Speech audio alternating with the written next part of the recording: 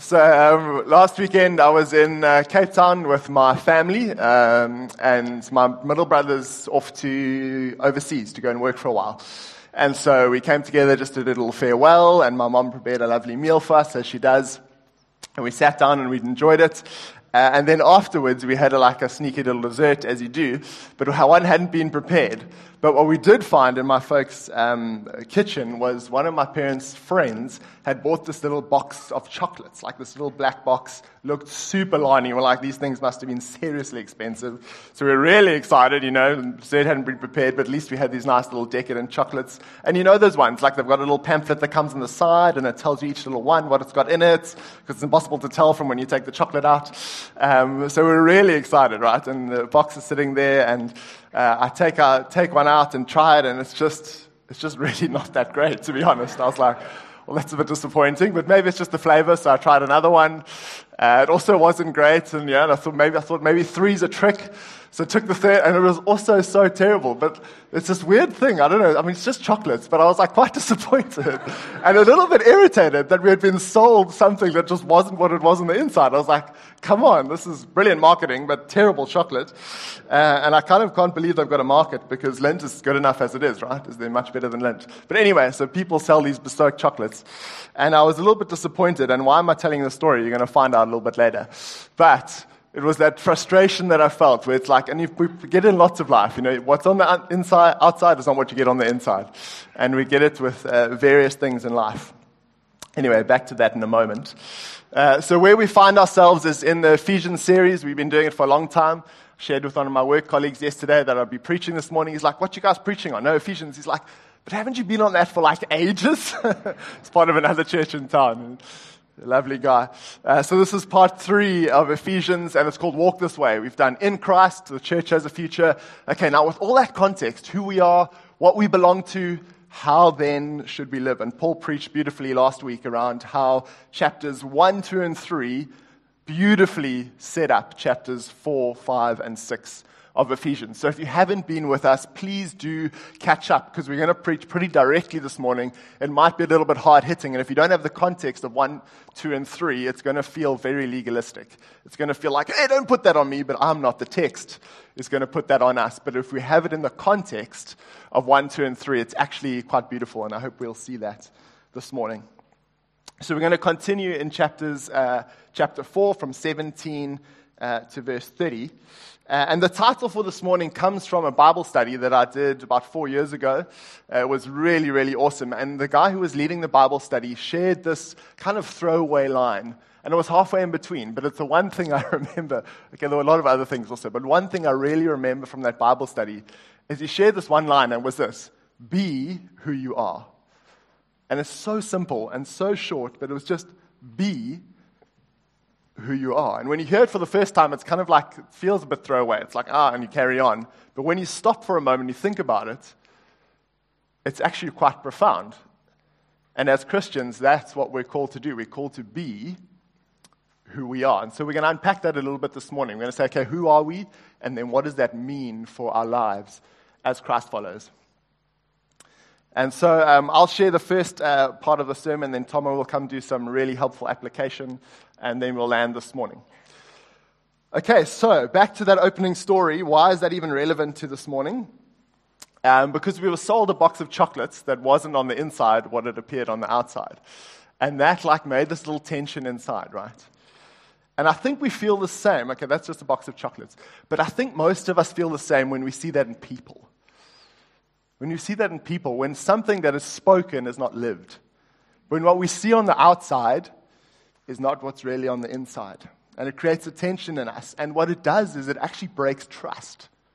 And I think it's a lot of that that's led to our current cultural narrative of loving authenticity and vulnerability. Like, be your true self, right? Because we don't like hypocrisy. We just don't as people. And Jesus didn't as well. So we're in good company when we don't like hypocrisy. And we hate it in ourselves.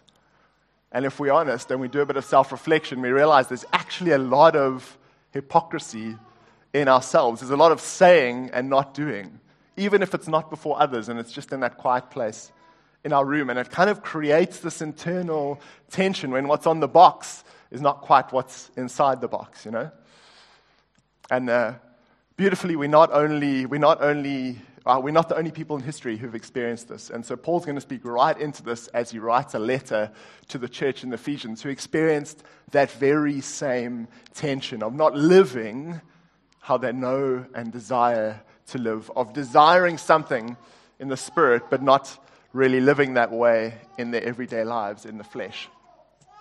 And so we're going to dive in chapters 4 to 17. You can flash it up on the screen. Sorry, not chapters 4 to 17, chapter 4. Verses 17 through 30 would have been a very long morning. And it'll be on the screen in the New Living Translation. Just felt that was a really helpful translation this morning. You can open up in your Bible if you have it on your phone or in print. And you can follow along with me. So contextually, I think we know by now, but if you're joining our series afresh, Ephesians, written by a guy called Paul, one of the most famous Christians of all. And when someone writes something and you're still reading it around the world 2,000 years later, you realize it's probably something pretty significant and probably divinely inspired. I don't think normal human writing really lasts that long and is loved and adored by that many people. So we can be pretty sure that this is inspired by God, the Holy Spirit, and for us today.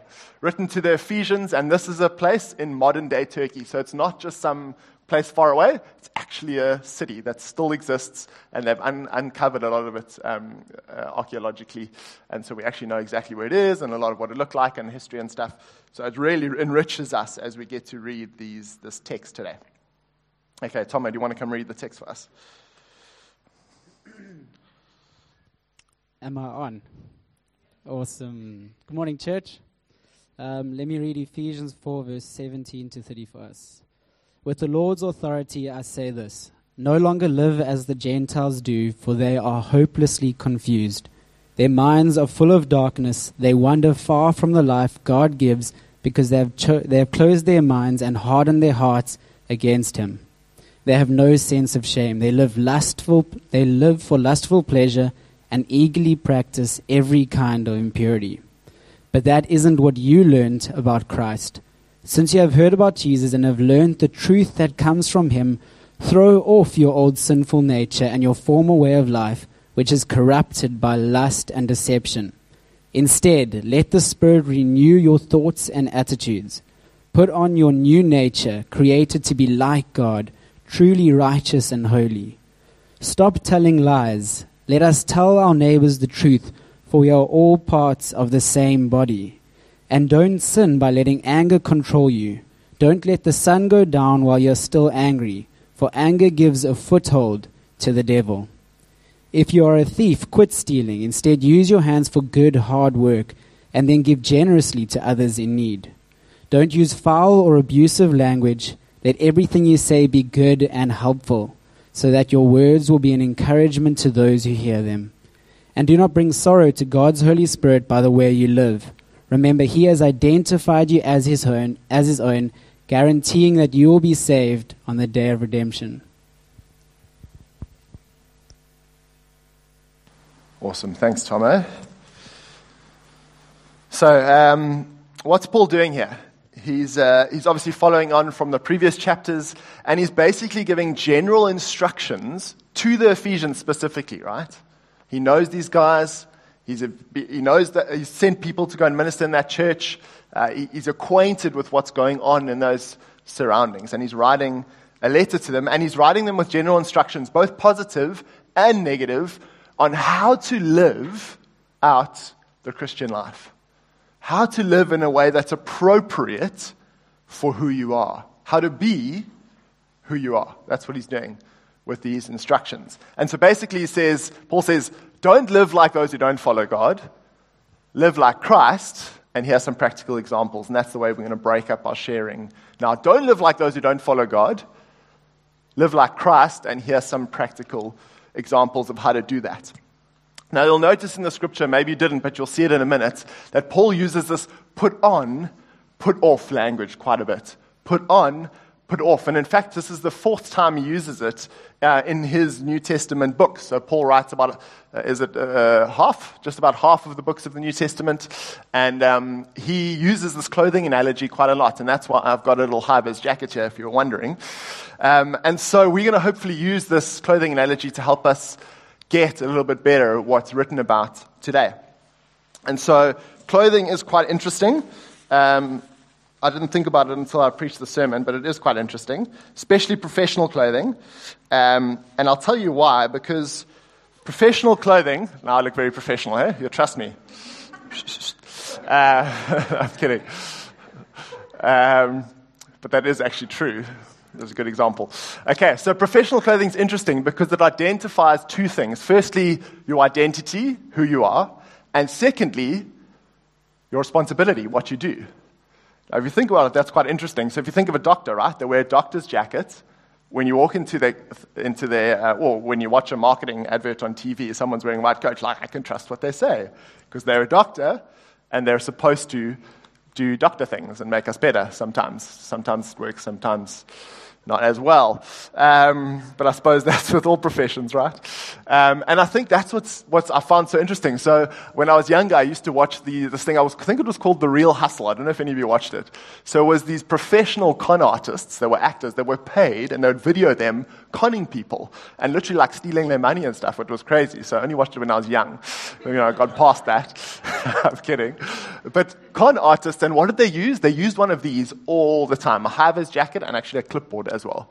And it was crazy what they got away with by literally just having a high-vis jacket and a clipboard. And obviously they're incredible actors, but I always wondered, how do they get away with this? And you see it time and time and time again.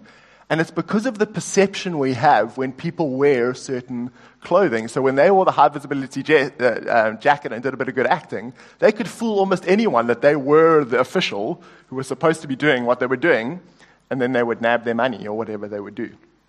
And that's the crazy thing about this professional clothing. Think about it. Spacemen, firemen, policemen, whatever it is. If you've got the clothing on, it identifies who you are and what you're responsible for, what you're supposed to do.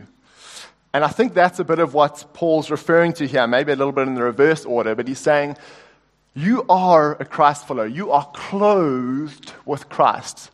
In Ephesians and a lot of Paul's writing, he says you are in Christ. And I imagine that almost like this big Christ. And we kind of like inside him like a little Christian inside of him. And we're a little Christian. That's what Christian is, a little Christ. So we're in him. And in fact, that way of speaking about being in Christ is far more prevalent than him being in us. It's actually in the scriptures, it's more you're in Christ than him being in us, although both are written about. So what am I saying? I'm saying this scripture speaks to us, and it tells us this morning to put on Christ. Put on Christ. And what does that mean? It means to be who we truly are. When we've come to Christ, when we are clothed in his righteousness, we are made right with him. We are already his children, made right with him. Now live appropriately, live in a fitting manner, live in an appropriate manner, be who you are. Put on Christ and be who you are. He's identified you as his son, live as his son or daughter. And so let's dive back then into Ephesians 4:17 through 19. And Paul's specifically speaking to the Ephesians, and he's saying, don't live like an Ephesian. Well, that's interesting, right? So he's actually saying, don't live like the Gentiles. Many of them were Gentiles. So he's saying, stop being a Gentile. No, what he's saying is stop behaving like the Gentiles, not ethnicity. He's not speaking like stop being a Gentile. He's saying be a Gentile, but be a Gentile Christian. Same to us. Be a whatever you are, a Zimbabwean, a South African, a Namibian, an American, whatever you are. Don't change your ethnicity, but change your identity and behavior to align with your new King, Jesus. So that's what Paul's saying. He's saying, with the Lord's authority, I say this, live no longer as the Gentiles do. This is verse 17. They are hopelessly confused. He speaks pretty harshly, right? He's like, guys, these oaks are wandering in the darkness. Their minds are full of darkness. They wander far from the life God gives because they've closed their minds and they've hardened their hearts against him. They have no sense of shame. They live for lustful pleasure and eagerly practice every kind of impurity. He doesn't have kind words to say about the way the Ephesians live at all. And I think if we're honest, if we look at our own context, for those who don't follow God, this is the normal life. This is the normal life, and that's okay, because if you don't follow God, you had no need to live the way that God instructs and the way that He empowers us to live. And so if you are looking into Christianity this morning and you're like, but I'm okay living like that, I just want to say, no judgment, that's okay. But if you're a Christ follower this morning, this is not okay. We should look different from those around us, not because we need to be these holier than thou and look so amazing. No, because Christ is in us. Therefore, we can live like Him. We can experience the fullness of life that He gives. We can live a different way because He is in us. It is an incredible privilege. We don't have to live under the slavery of sin, under the slavery of shame and the pain and the brokenness that comes with sin, although we do experience some of that because we still live sometimes in a way that we don't want to. And so we can be set free from that. And so Paul to the Gentiles is saying, don't live like the Gentiles. In the context, those Gentiles followed the pantheon of Greco-Roman gods. And they weren't exactly known for their moral uprightness, these gods. They were full of lust and jealousness and envy and these terrible things. The Greco-Roman gods were terrible gods. And these guys followed them. And so they lived accordingly. They lived in the way that their gods lived. And the culture also taught to separate body from spirit. And so whatever you did with your body, didn't matter what you believed, you could do this with your body, and they didn't line up, which is obviously not true. We are made body and spirit as one. And so that's the way these Gentiles were living. So what does that look like in our context? Well, I don't think we have to think too hard. I'm sure we've got people we associate with who live in a way that is far from God, that doesn't reflect His life, His peace, His joy, His freedom, His holiness. And so Paul's saying pretty clearly here to the Ephesians, and I think he would say to us today, don't live like those who don't follow God. And I think we all know what that looks like. I think if you're looking in this morning and you thinking, "Sheesh, but I know lots of Christians who really don't live much differently to me." At least it seems that way. I want to just let you off the hook if you're a skeptic this morning and you think that Christians don't always live like Christians. And we want to say, we know that. And it's not okay with us. But we do know that we're called to live a way that is different because we're called to live like Christ. And we know that we desperately need Him to help us do that. We desperately need Him to help us do that. And so before we come to Christ, or when we're outside of Christ, we all live however we want to live. We all pursue what we want instead of what He wants. And the truth is that what He wants is always best for us. And so He calls us to live a different way. Now the question is, it's lovely to hear this. It's like, don't live like this. It's like, okay, cool. Yeah. But why? Why should we not live like that? And then how do we live differently? So let's dive into the next verses. I know that was all a little bit negative, so let's get into the positive. In Ephesians chapter 4, done it again, sorry. Verse 20 through 24. This is then the Christian way. So why should we not live like the Gentiles? Why should we not live like that friend of ours who doesn't give a damn about how they behave, just does whatever they want? Why should we not live like that? And he says here, because you have learned about Christ. This is not what you learned about Christ. Since you have heard about Jesus and have learned the truth that comes from Him, throw off your old sinful nature, the former way of life. Throw it off. Take off those clothing and put it down. It doesn't fit anymore. You know, it's like that old T-shirt. Don't know if maybe some of the husbands in the house or any of you, that old T-shirt you still like to wear and your wife's like, it's comfortable, but it's not really fitting for me. Come on, get rid of that, right? Throw that thing off and throw it away.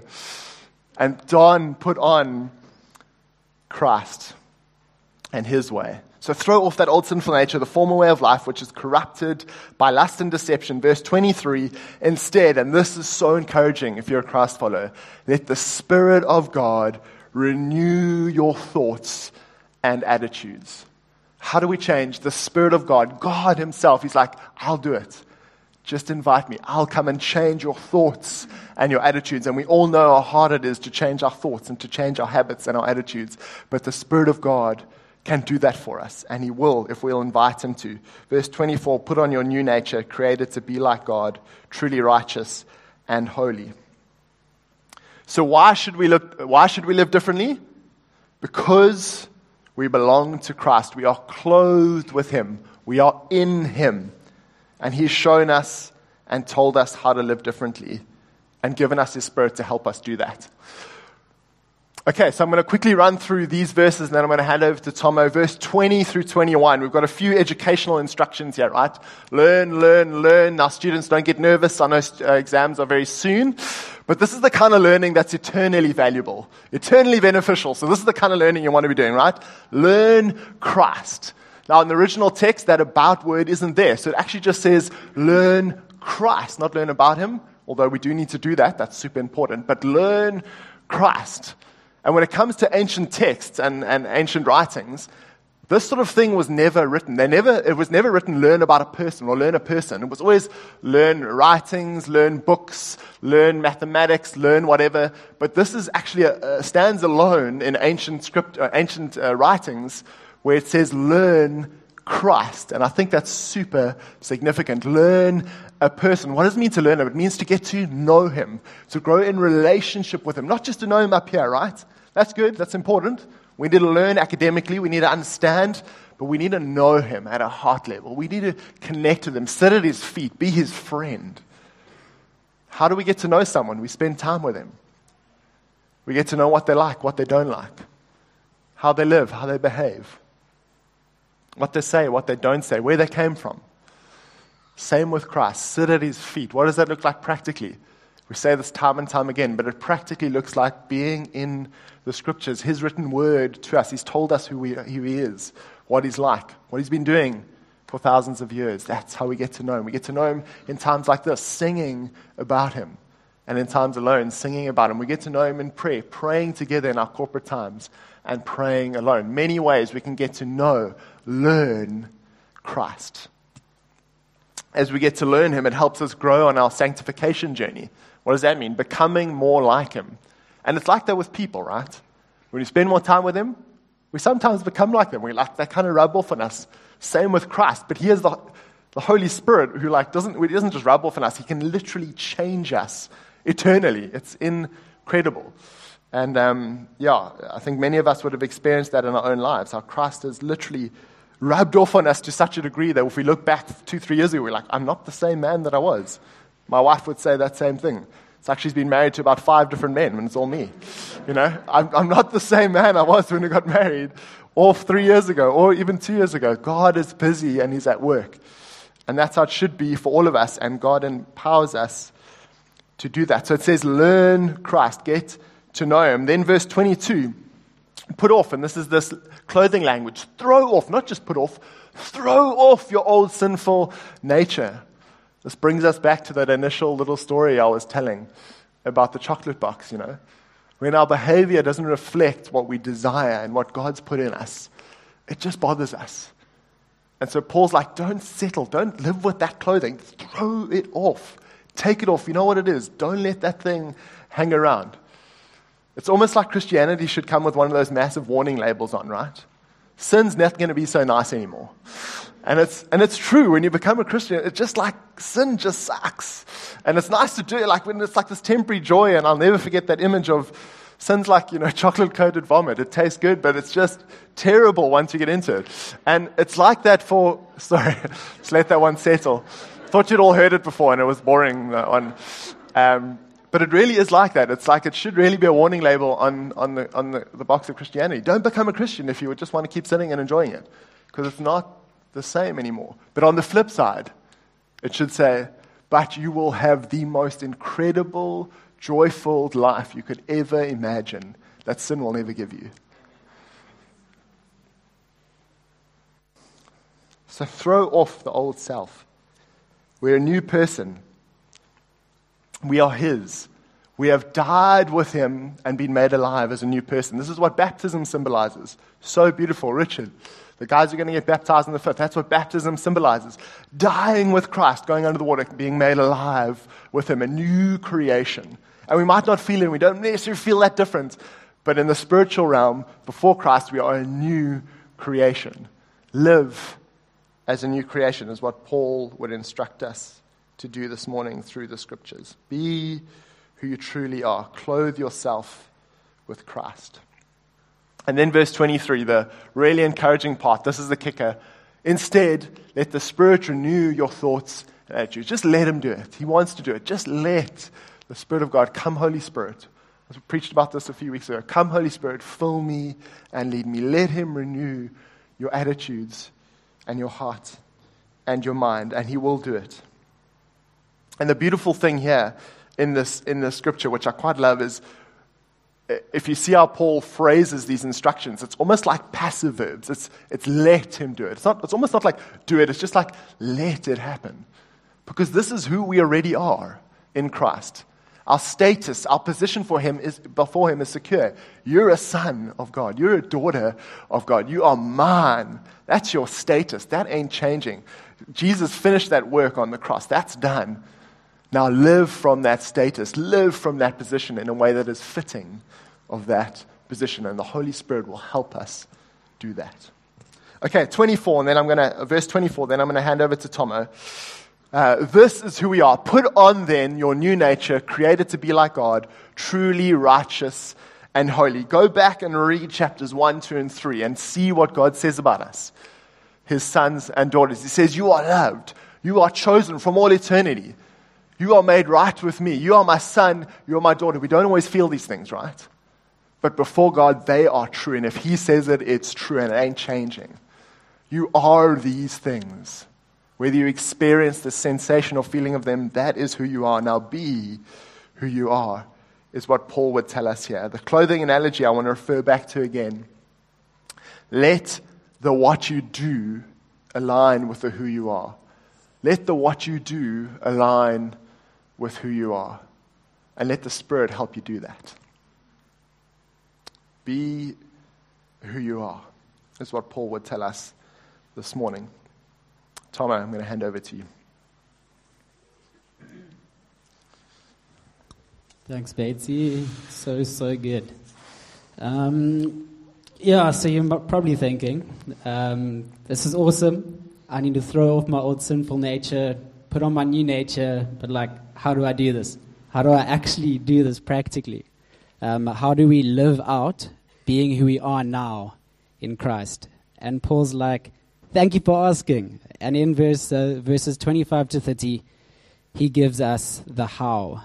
And I think it's important just to remember that Paul wrote these verses to the Ephesian Christians in a specific context. But because humans are still humans, 2,000 years later, the very same practical applications that he gives to them still apply to us today. So let me reread Ephesians 4, verse 25 to 30. Stop telling lies. Let us tell our neighbors the truth, for you are all parts of the same body. And don't sin by letting anger control you. Don't let the sun go down while you're still angry, for anger gives a foothold to the devil. If you are a thief, quit stealing. Instead, use your hands for good, hard work, and then give generously to others in need. Don't use foul or abusive language. Let everything you say be good and helpful, so that your words will be an encouragement to those who hear them. And do not bring sorrow to God's Holy Spirit by the way you live. Remember, He has identified you as His own, guaranteeing that you will be saved on the day of redemption. You guys are a lot more intimidating from up here than you are talking to you each in person. But I'm going to try and not read my notes. So I'm going to try to step away from it as often as possible. But here, Paul has given the Ephesian Christians 4 practical applications. And this list isn't exhaustive, but it's 4 applications that are a great place to start. And I think how he almost shows us to address them is a structure that we can apply to anything we are dealing with. So as Bates has spoken about how we put off our old sinful nature, put on our new self, he gives 4 examples here. And how I want to break it up is something we shouldn't do, something we should do, and then the reason why. Those of you who know me know I like to ask why. I like to understand why something is the way it is or why I should do something, I think when we understand why we should be doing why we should be doing something, we have our motive. And off the bat, I just want to let you guys know that, or like point out something really awesome.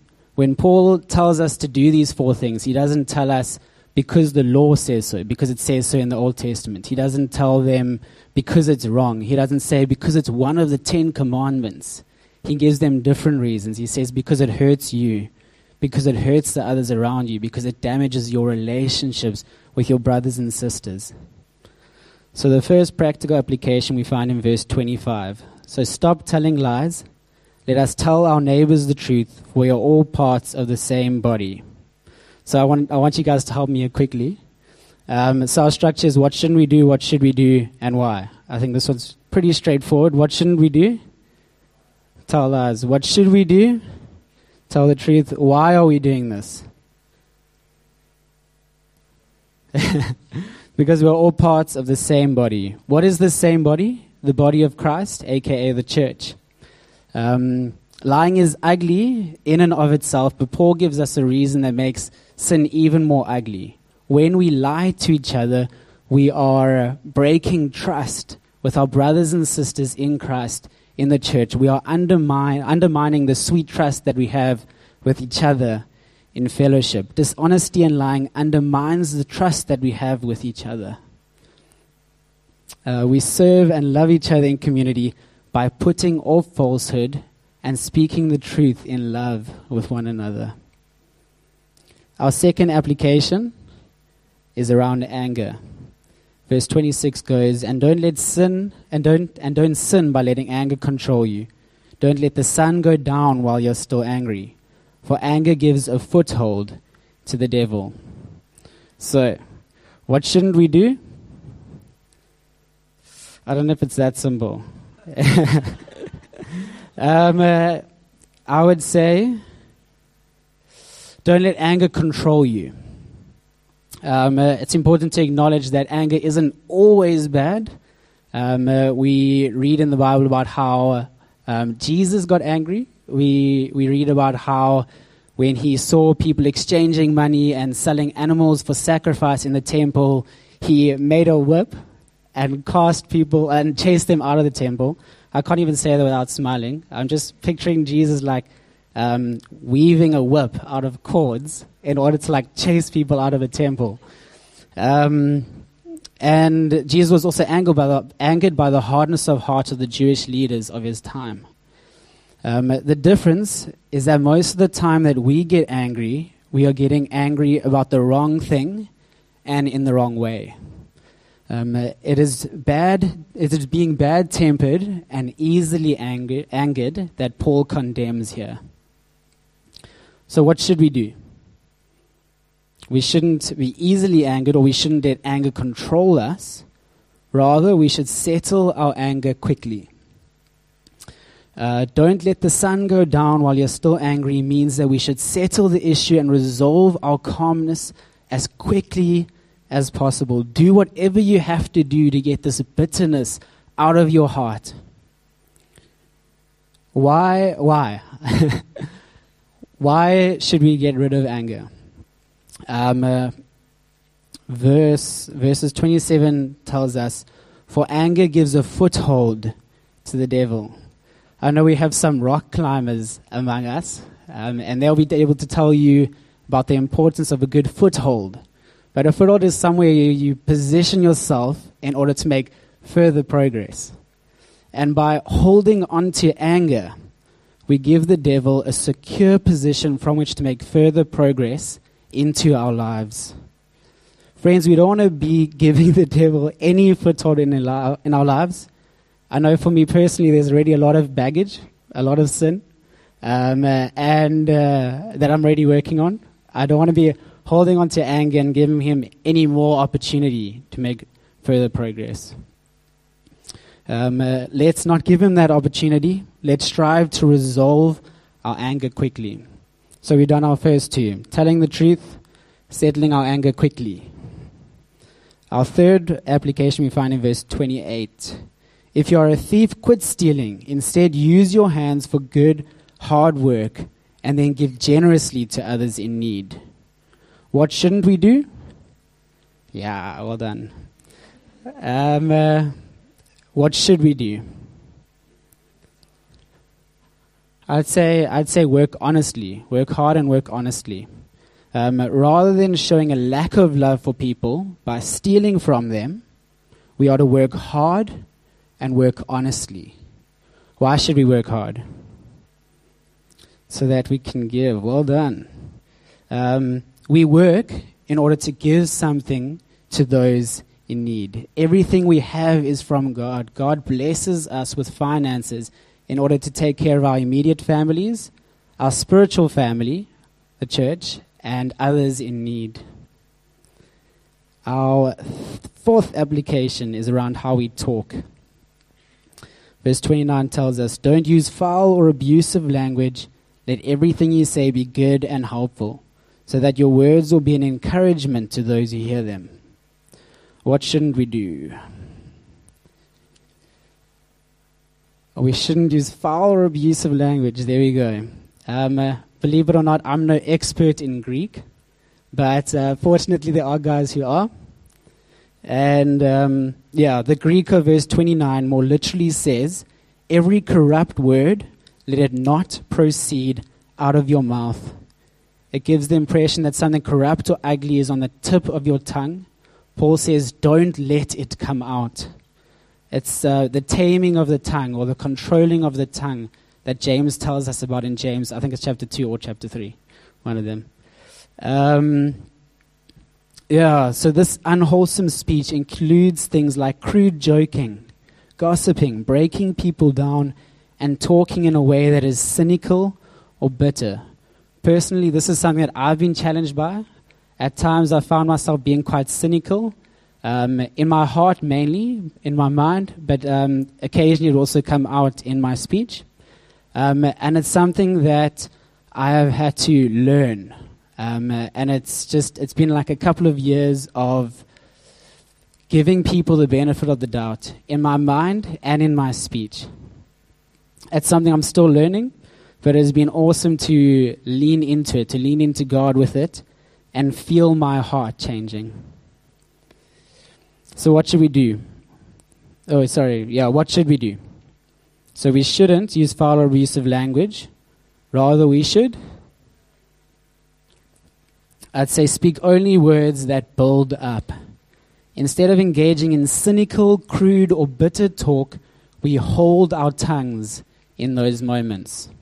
We only speak words that build up those around us. And why? Why should we only use words that build up? So that our words would be an encouragement. Let the words that come out of your mouth be an encouragement to those who hear them. Our words have incredible power. Your words have incredible power. Are you going to use them for harm, or are you going to use them for good? Are you going to use them to dishearten, to break down, to speak crudely? Or are you going to use them to encourage, to build up, and to speak life? I want to take a moment just to root us again quickly, because these are 4 applications where Paul is telling us like what we need to do.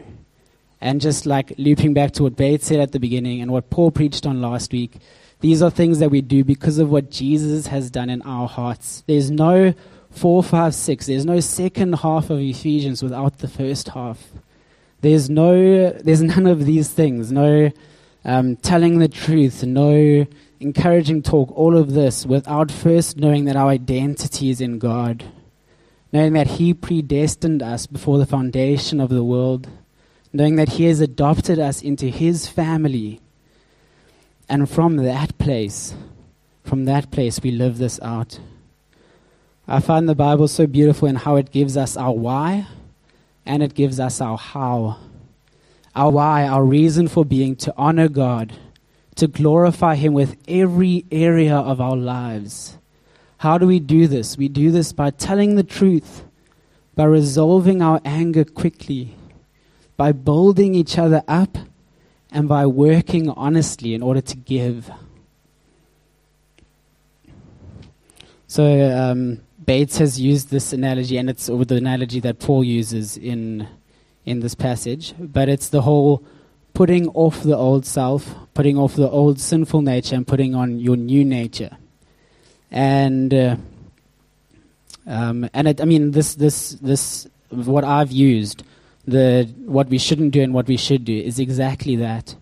It's putting off behavior that isn't rooted in God, and putting on Him, putting on behavior that honors Him and glorifies Him. So I want to ask you guys, these are just 4 applications. There are a lot more than these. In fact, the rest of Ephesians goes on to list a couple more. We don't get revenge, but we forgive. We don't live lives of lust and debauchery. We live self-controlled lives. And we don't get drunk on alcohol, but we live under the influence of the Holy Spirit. And these will be unpacked for us in the next few weeks. But what I want to ask you guys this morning, as you sit here, is there any behavior that you want to put off in order to put on Christ? Verse 36 says to us, "And do not bring sorrow to God's Holy Spirit by the way you live. Remember, He has identified you as His own, guaranteeing that you'll be saved on the day of redemption." We have the Holy Spirit living within us. The Bible tells us that when we accept God into our lives, when we become Christians, the Holy Spirit comes to dwell within us. We have a holy guest within us. Let's honor Him with the way we live. Let's live lives that are true and fitting to who we are. Let's invite the Holy Spirit to empower us to be who we are. Betty, will you come and land us? Amen. Repentance and faith. This is the Christian life, the Christian journey, the journey of sanctification, repentance and faith. Don't do this, and here's your gospel motivation. Thanks for sharing. That was beautiful, Tomo. Don't do this, and here's your gospel motivation. I wonder if Paul was writing to us, what he would say. If he was writing to One Hope Church, what would he say? And he would have specific applications, as Tom shared. This is the beauty of the Bible. It's not just some high up there philosophical, whatever, pretending and nonsense. It's deeply practical. It's truly an instruction for life. I just wonder if we lived this kind of way, if we lived as One Hopers who were truly who we are, we just lived out of who we are in Christ, empowered by Him, what that would look like. And I just get this picture of like a light shining in the darkness. Of like this beautiful, radiant light of Jesus shining in the darkness. Where those in the town truly know that One Hope Church is here, not because we're amazing, but because we're living out who we truly are. His sons and His daughters. I always ask that question, if we weren't here, if One Hope Church left town for whatever reason, would the town even notice? And I believe they would, but I believe they would notice even more if we lived more and more like this. And I really want to encourage us as One Hopers. Let's live from who we are and let the Holy Spirit empower us to do that. It's incredible. We get to live incredible lives filled with the Holy Spirit.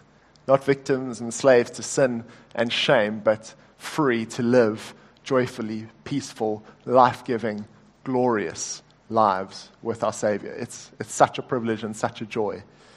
Let's live that way and let our town know all about it.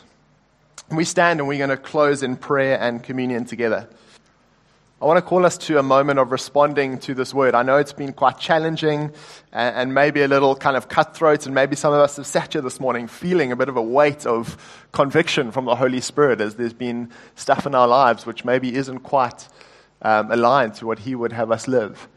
And I believe that's the Spirit coming, inviting you this morning to lay those things down at His feet, to take them off and just let the Holy Spirit come and move and work and renew and restore and empower you to live for Him. So can we close our eyes for a moment? And I'm just going to give us each a moment. I believe there would be something each of us has to repent of, to turn away from. And then we're going to take a moment just to welcome Him into those things and help us to live his way. So if you're comfortable, would you just put your hands out in a kind of a posture of surrender and welcome and invitation to God to work? We come before you this morning, Lord. Each one of us, you know us full well. And we just surrender to you, Lord.